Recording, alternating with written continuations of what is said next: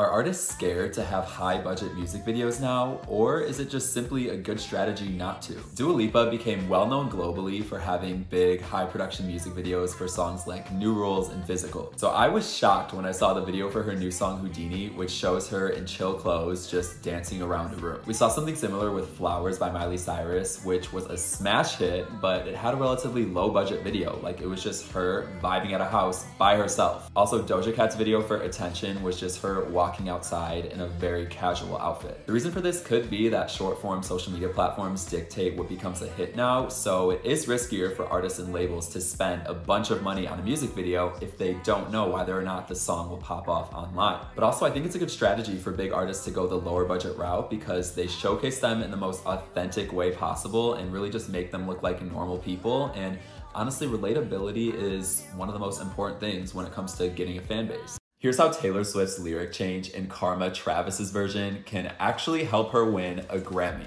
So by now, most of us know about Taylor changing the lyrics to Karma during the Eras Tour in Argentina for her man on the Chiefs, Travis Kelce. Karma is the guy on the